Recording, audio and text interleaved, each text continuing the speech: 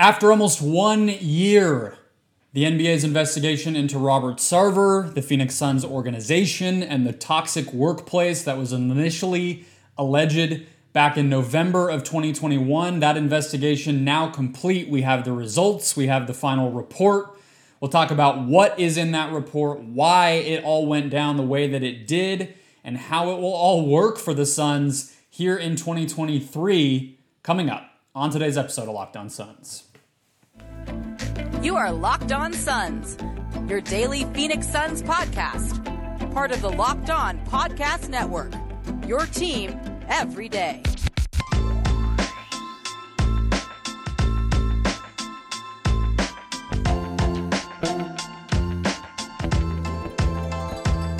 All right, we are back. This is Locked On Phoenix Suns. We're part of the Locked On Podcast Network. I'm your host, Brendan Clean, a credentialed media member covering the Suns for the past 5 seasons and a writer at Suns.com and Dime Magazine. A big thanks for making Locked On Suns your go-to place on days like this. Your first listen every single day. News breaks, or you just wake up and want some basketball coverage. We are here. Hit subscribe on YouTube, on your favorite podcast platform. Make sure you don't miss a show. We're free. We're everywhere. Keep us that way by supporting. And by supporting, all you have to do is listen. You can follow us on Twitter at LockedOnPHXSuns to keep up as well. But we have a big show to get to, so let's dive right in. Aaron Edwards is here to help us sift through the wreckage, I think is the right word for it, Aaron, on a day we've been waiting for, like I said, for almost a year. The Robert Sarver results are out. The investigation results are out. I'm going to give some initial takeaways, very, very straightforward to the point. We're going to break down a lot of what's in this report verbatim. We're going to talk about all of the things that went into it and what kind of comes next for this organization. My initial takeaways, Aaron, 3 simple things. 1, the allegations in Baxter Holmes' report were mostly all true. You can go line by line in this report. They referenced the ESPN piece over and over and over, and almost to a T, everything in there was true, which means my number 2 takeaway, the denials by Robert Sarver, by Jason Rowley, by people like Steve Kerr, Steve Nash, Larry Fitzgerald, were either covering for Sarver, or they were just out of the crossfire of what was clearly a pattern of bad behavior, or they just outright lied. And number 3, I don't see any reason why this investigation, having now looked at the report and the results of it and everything else, I don't know why it took 10 months for it all to play out. What was your initial reaction to everything that kind of came out this morning as the NBA released its findings?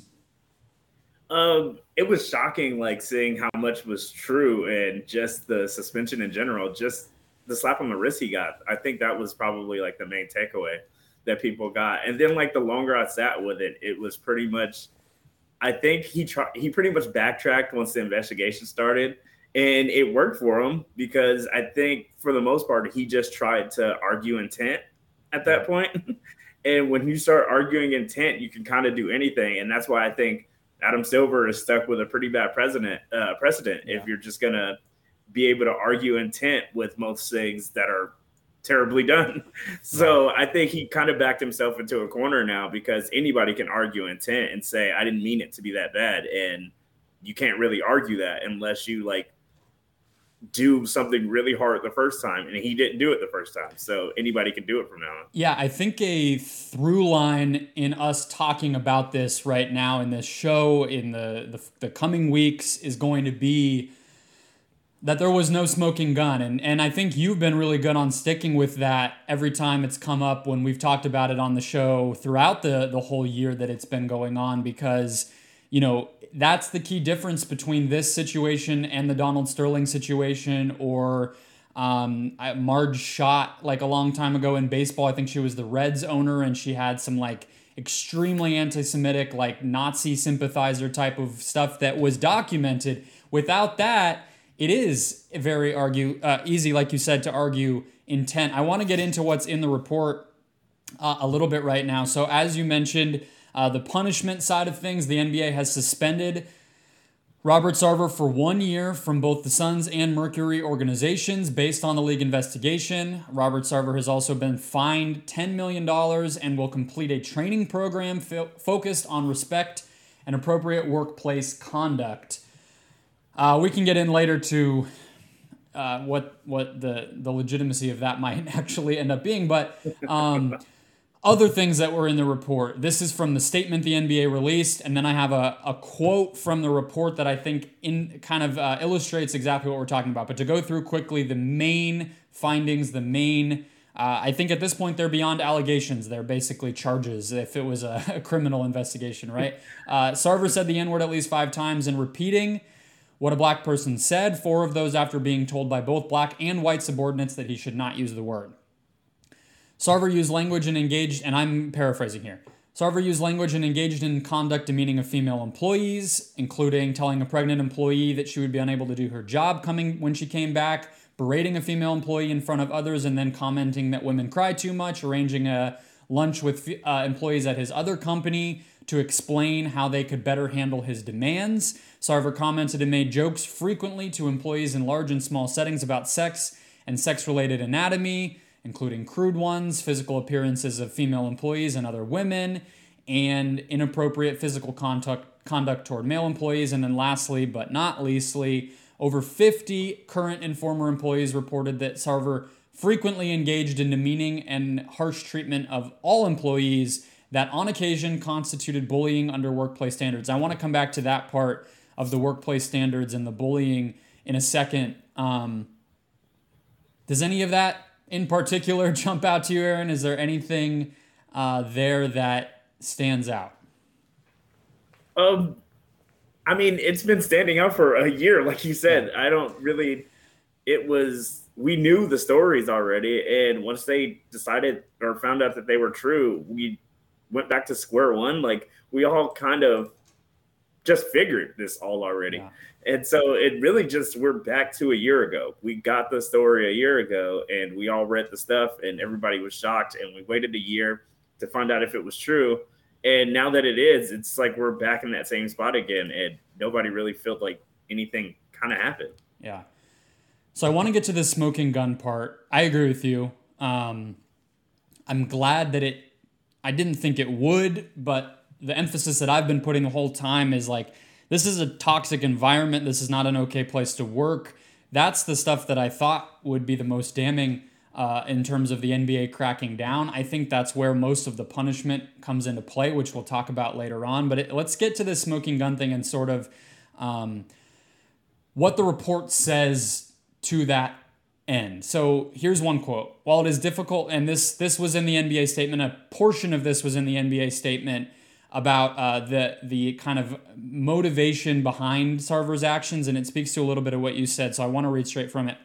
It said, quote, while it is difficult to identify with precision what motivated Sarver's workplace behavior described in this report, certain patterns emerged from witness accounts. Sarver often acted aggressively in an apparent effort to provoke a reaction. Sarver's sense of humor was sophomoric and inappropriate for the workplace, and Sarver behaved as though workplace norms and policies did not apply to him. Witnesses observed that Sarver, quote, lacked a filter and, quote, thrived off saying and doing things to make others uncomfortable.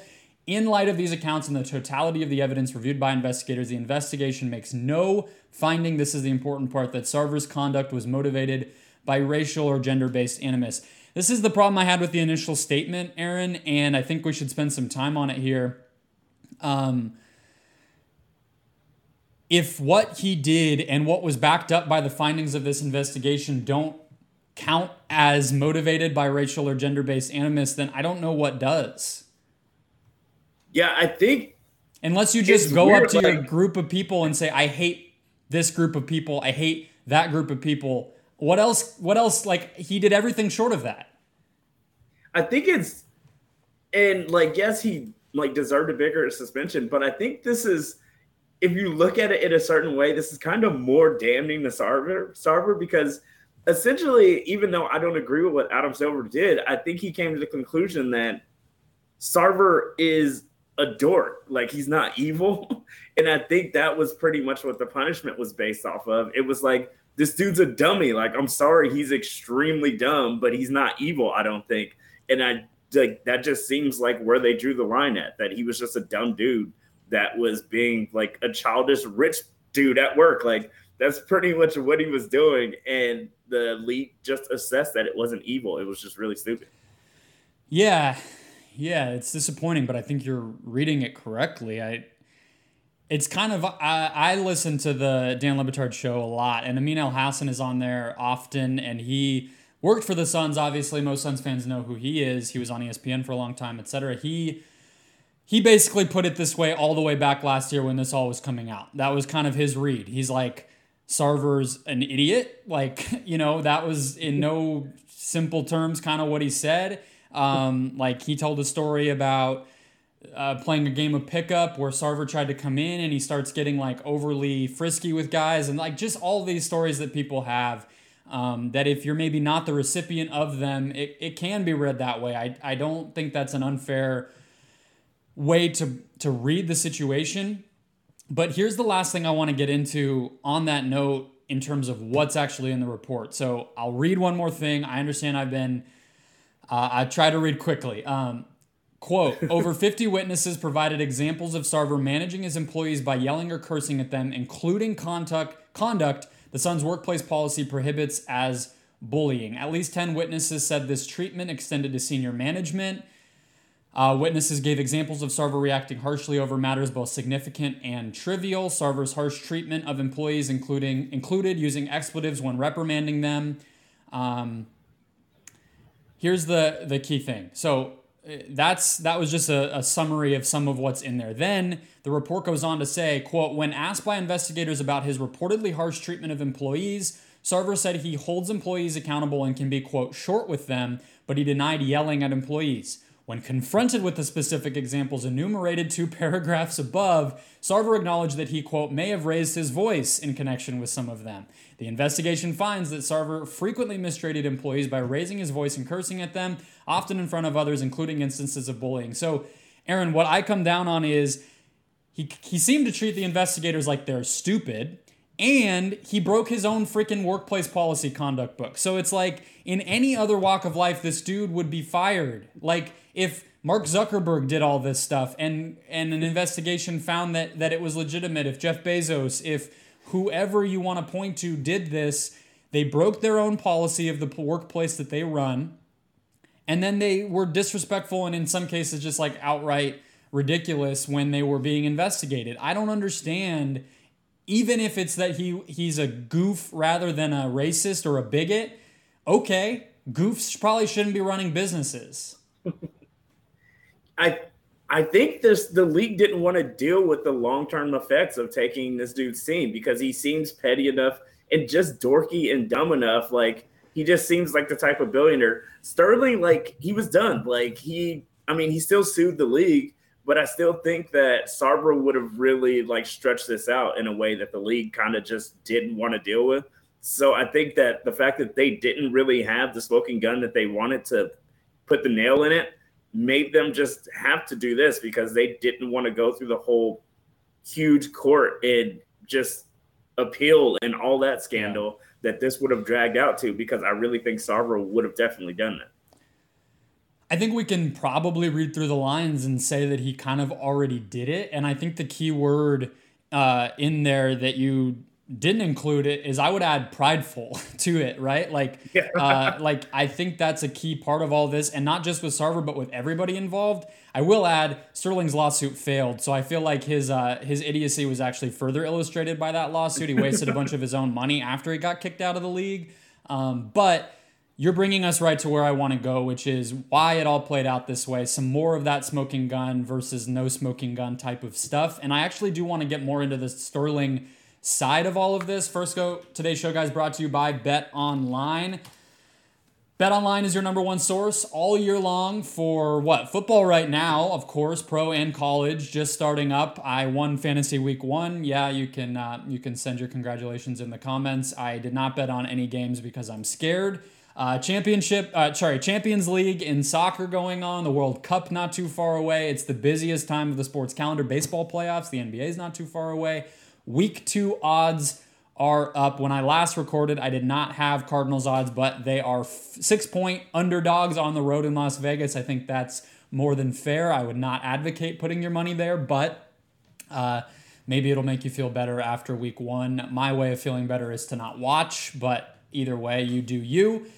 BetOnline, the fastest and easiest way to check in on all of your favorite sports and events. Head to the website today. That's betonline.net, or use your mobile device to learn more about the latest trends and action. BetOnline, where the game starts.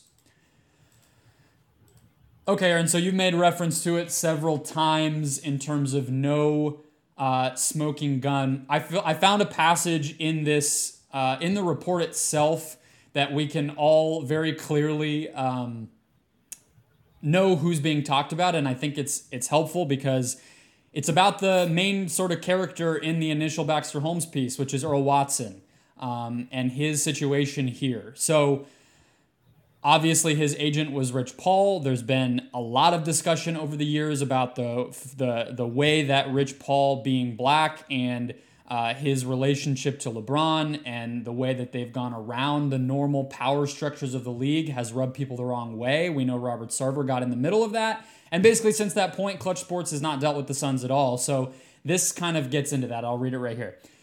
Quote, the investigation finds that the coach did in fact bring up race with Sarver in connection with the dispute regarding his agency.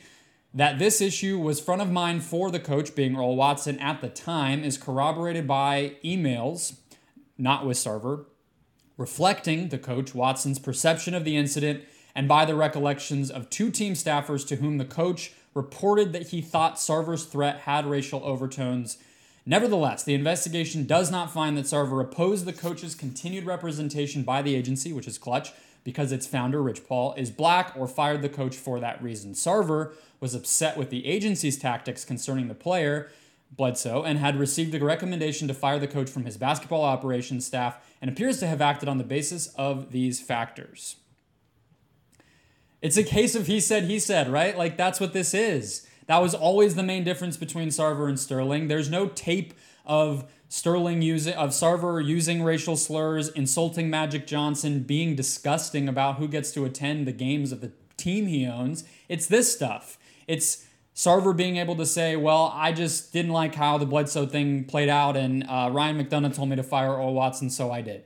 Right? Like, that's what this is. Yeah.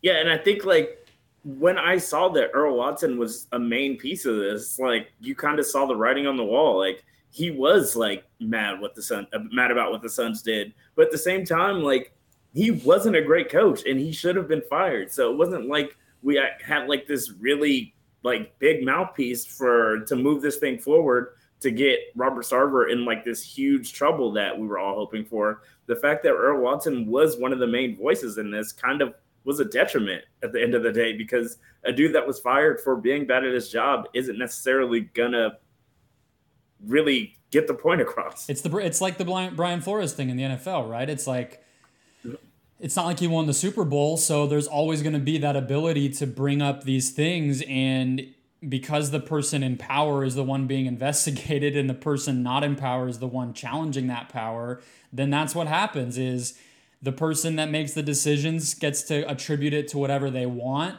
They have a built-in support and protection system, which is the league and the commissioner. A reminder in all of this, Adam Silver works for Robert Sarver, not vice versa. So this is the dynamic, and it's going to take a lot more than even Donald Sterling or Stephen Ross getting accused credibly of anything for this stuff, this inherent dynamic to change. I don't know if there's ever a version where it changes. I do think that if, like, a recording, even, like, with the information that they have now, if you had a recording of him doing any of these things, like, if it were to drop on TMZ in a couple of hours and the league just heard it, like, I think just the fact that, yes, they got, like, he admitted to saying it and he admitted to doing some of this stuff, but I think just hearing it, even, like, a little part of it, would have changed the league's, like, view of it. Because once it's audibly out there and you hear the owner of the Suns saying the N-word, that's never going away. And I think if the league had something that would have never gone away, then that would be fine. And they would have been able to do it. But They don't have anything that's never going away. Think about how you felt. And I'll encourage people. I mean, it's not pleasant, but if you need a reminder, go back and listen to the tape from What's-Her-Face. And I'm not... V. Stiviano. Yes, V. Stiviano. Thank you. That sounded like whoever she is. I mean it genuinely. I just could not remember her name. Of that tape. It's like your like skin curls if you feel differently than Donald Sterling. If you feel similarly, then I would recommend maybe like, go somewhere else. I'm not sure why you're still or here. owning an NBA team. Yeah, go buy an NBA team. You'll fit right in. But like, I agree with you. There's a complete difference between it's very easy to read on a page that it's like, well, he repeated it. But it's like, it's a very different thing to hear it. And it's also a very different thing. Like, I think of the example, which is corroborated, very similar thing to what this Clutch, Watson, Bledsoe, Rich Paul fiasco, kind of the same way it's described, the Corliss Williamson thing from 2018-19, if people remember that, which was basically Corliss Williamson going on the record. He's not an assistant in the NBA anymore, if I'm remembering correctly, and just saying, like, dude talked to me like he kind of ran my stuff, like got to control me way more than a boss controls an employee. Imagine hearing that. We don't know. There's no quotes of what was said in that situation. It's just, again, he said, and then the NBA in the report basically says, like, Sarver denies that it had any racialized dynamics and that he apologizes if it gave Corliss Williamson, who grew up in the South, any vibes of the way that he was talked to growing up. And it's like, imagine if we heard that. But so I very much echo your point. I want to get to, let me lay this out for you in terms of the kind of, that's the smaller why of like the report and how it's written and how the investigation played out. I want to get to the bigger why of like some of these bigger dynamics that we're talking about. I kind of see it in these 4 steps. 1, no smoking gun, which we've talked about a bunch. 2, and we haven't said this overtly yet, other owners have probably acted the same way, not just Donald Sterling. Throw a name out there, I would guess there's a chance that dude acts like this dude acts. Number 3, and we talked about this a little bit a minute ago about Sarver's response. I think it probably became clear as they talked to Robert Sarver that he was not just going to quietly sell the team. That happened with like Bob McNair with the Texans. Very much went under the radar. He just sold the Texans. No idea why. Everybody knew he was a racist. He just decided he didn't want to be the owner anymore. That probably was a version of this that could have happened if Sarver just happily handed over control to John Najafi or whomever it might have been. Number 4, after those 3 steps, I think the 4th important factor is other owners were not going to vote to remove him on this basis of what was found in the report. And I think the NBA surveyed all of those things very quickly. That might have something to do with why it lasted so long, and came to the conclusion that the Sarver's not going to save us from ourselves. The other 29 owners are not going to save us from ourselves. And so we are going to have to go out on a limb and, like you said, set a precedent. And this is what they chose to do. Does that sound right? Am I missing any factors or steps in that process? Yeah, because it was pretty clear. Everybody knew who Donald Sterling was already. And a lot of those dudes, he was cheap. He made the league look bad. Like, it wasn't just that he was racist. Like, Donald Sterling was messing with their money. And at the end of the day, they hate that more than anything. And that's just what it is. And I think, like, yes, like the video was like a godsend for the owners. They were like, yes, we can finally get this dude out of there. And Adam Silver was just starting the job, so he got to make a name for himself doing it. So I think all of those things coming together at once kind of helped the situation move quicker. Yeah. But with this, like, I think that Sarver, like, I mean, he still is a pretty cheap dude and he's not great to players, but the money is still coming in and he doesn't, like, he's not messing with the money, and he's probably acting a lot like some of these dudes really do act behind closed doors. So I think that they kind of just saw themselves in the mirror and were just like, no, we're not doing this. Yeah, it's also, yeah, it's weird. I guess I understand your money point. That's probably the best answer for it, because I was going to bring up the idea of like, why was Donald Sterling so much more hated than Robert Sarver is by the people. I understand there's another level to it. He was more outward with it. We've referenced when we've talked about this before, the dude was found guilty of racial redlining in the 1980s while he owned the team 30 years before it was taken from him. And it didn't matter. Obviously he didn't get removed because the NBA probably didn't have the financial stability to pull something like that at the time when the league was still building. It's just interesting because I don't think anybody really likes Robert Sarver that much. So it's not as if, I mean, I guess it is just protecting themselves, but the bottom line is probably thinking out loud now that there was also that extra element of guys weren't going to play games, and very important players like Chris Paul were going to continue to put pressure. We haven't seen that. I don't know if we will. I don't feel comfortable putting pressure on the dudes to put pressure on the league. It's not my place to tell Chris Paul how to act. We'll see if it happens. I wanted to read this, though, on the note of Sterling to close this segment out in terms of why, because I think it illustrates exactly what we're talking about. This is Mark Cuban on the record after the Sterling decision I believe had already come down, or it was sort of understood what was going to happen. He said this to Tim McMahon at ESPN. He said, quote, "I think there's a league constitution for a reason, right? Because this is a very slippery slope. What Donald said was wrong. It was abhorrent. There's no place for racism in the NBA, any business I'm associated with, and I don't want to be associated with people who have that position. But at the same time, that's a decision that I make. I think you've got to be very, very careful when you start making blanket statements about what people say and think as opposed to what they do. It's a very, very slippery slope. Again, there's no excuse for his positions. There's no place for it in our league, but there's a very, very, very slippery slope." Is that enough varies for you? Do you think he was worried back then? A lot of those dudes were worried back then. And you could tell that Sterling forced their hand. Like, they probably wanted it to happen. But like I said earlier, if a TMZ video dropped of Sarver saying the stuff that he said instead of it just being on paper, the league those owners would be kind of shook, because they'd be like, what if somebody's recording me? Like, what if I, like, jokingly, or regardless of your feelings or intent on it, say something out of line and it comes out? I think they just all see themselves in situations like this and see how fast it could be over. Yeah, I'll just use this as an opportunity to remind people that, not that I think a lot of media listens to this podcast, I'm sure it's mostly fans, but you don't have to have Mark Cuban on your shows and not ask him about this stuff. You don't have to. It's okay not to. Bringing him on and asking him about Luka, and that's it. When he didn't have any room for this in his companies, but he had room for a lot of other awful stuff, it's pretty despicable. But this is not a Mavericks podcast. I can stop with the anger toward Mark Cuban. I want to talk about what happens more internally. Like, what does this literally mean for the organization? What are some of our lingering questions about how this will the fallout of this, like, day to day? Not like, what does it mean for the racism in America or whatever? Not doing that conversation, but what does it mean for these people in the coming season? Because now this owner's not going to be here for the whole year. That's a very bizarre situation to be in. We'll talk about that right after one more quick break. Okay, Aaron, so coming off of this, I have two kind of main questions going forward. One,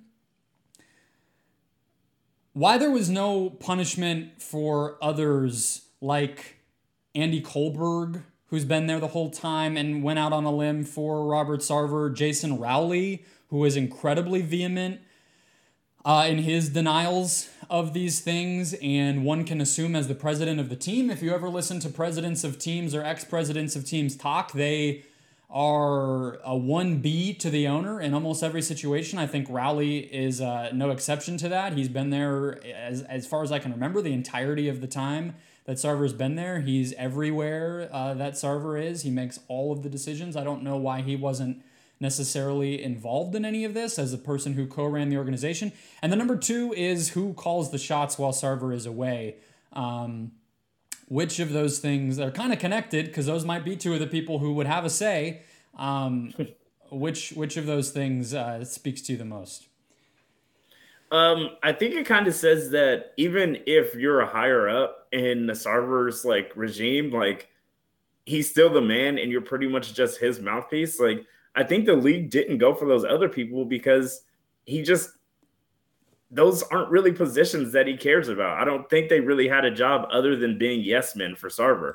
And I think they just didn't want to punish dudes who, when a higher up, like the main guy in the organization, is super powerful and he kind of wields it that way. So I think that with the president and like all the other higher ups in the organization, Silver and the league just treated it like, no, like this is Sarver. He made these people this way. And their mouthpieces for him, and that's all it really is. Yeah. Yeah, I want to correct myself. Rowley's been president for a decade, so he came on in 2012, which was 8 years after. Basically, once Robert Sarver kind of fully got control of things, when there was no more Steve Kerr, no more, that kind of old guard, no more Steve Nash at that, basically around that same time.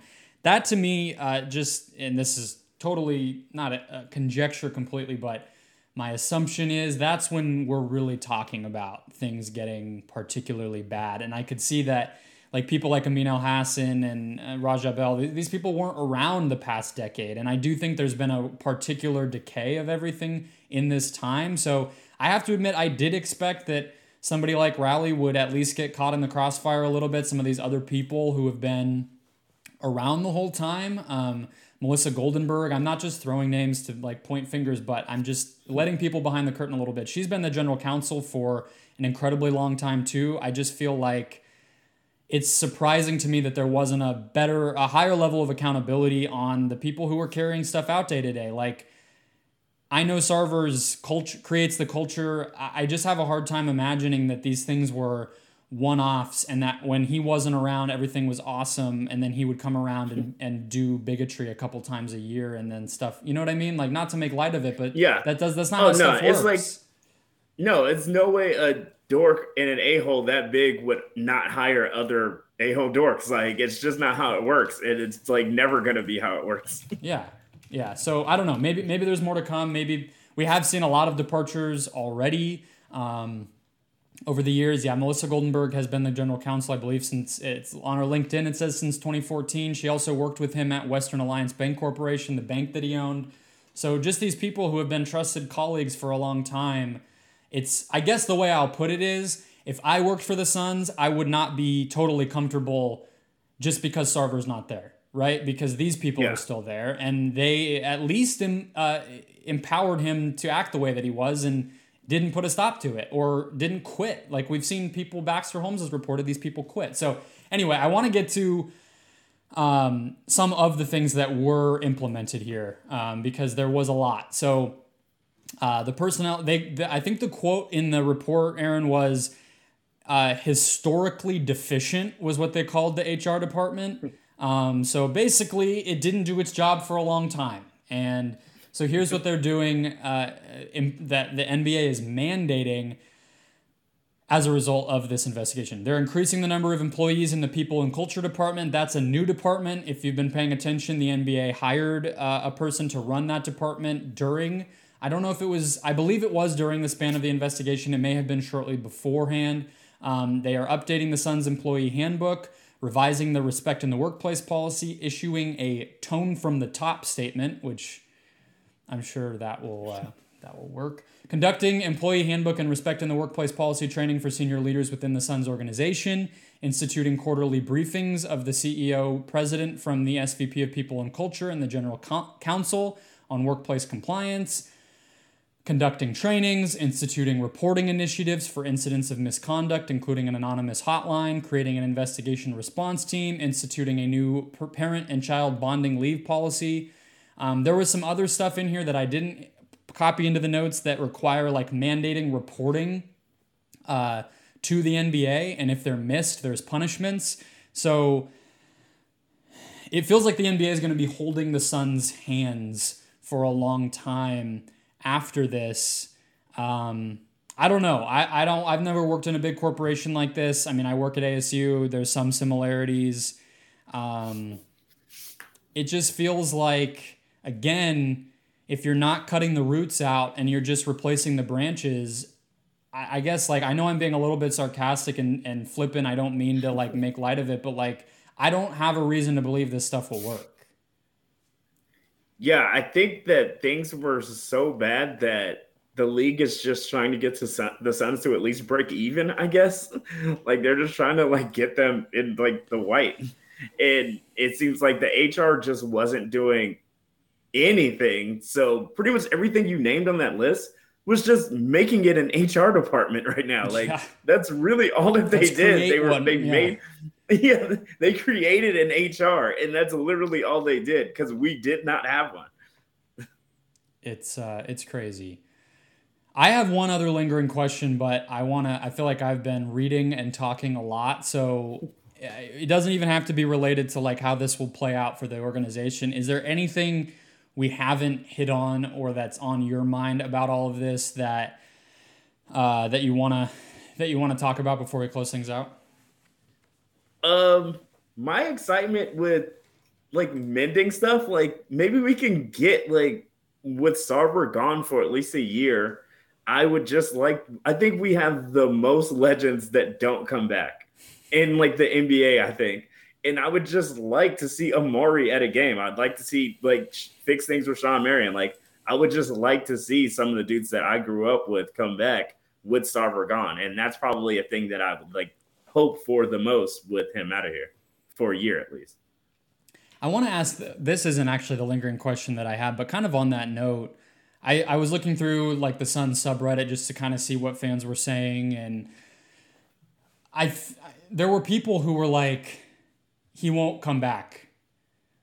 I guess this is a little bit broader, but we don't have to do it in terms of like, what CNN's going to have to say about this, or like, when they make Bomani Jones do the rounds this week because they care again. But more like, how do you think this will linger over the game? Like I saw somebody who was like, they're ruining a second straight season. That was one of the subreddit comments that people like did not agree with, because it was like, how did they ruin last year? It was 64 wins and they were the championship favorites. I don't think that got ruined, but this will be a bigger cloud, and it could hamper decision making. Like I think the obvious, some of the stuff is like, who gets to make a decision about the luxury tax? Who gets to make hiring and firing decisions? Because that stuff matters, like, I don't know. How do you think this will play out there? Or do you think the culture of the basketball side is still just going to be strong enough to kind of withstand it? It depends on like you said, like who has the power to do some of this stuff now. Can James Jones still like do whatever he wants? Like at this point, he's spending a guy's money that's not going to be here for a year.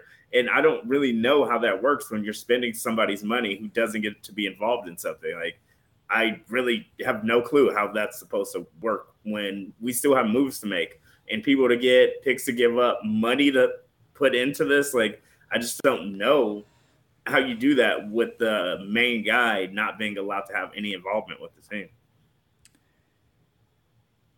team. Yeah.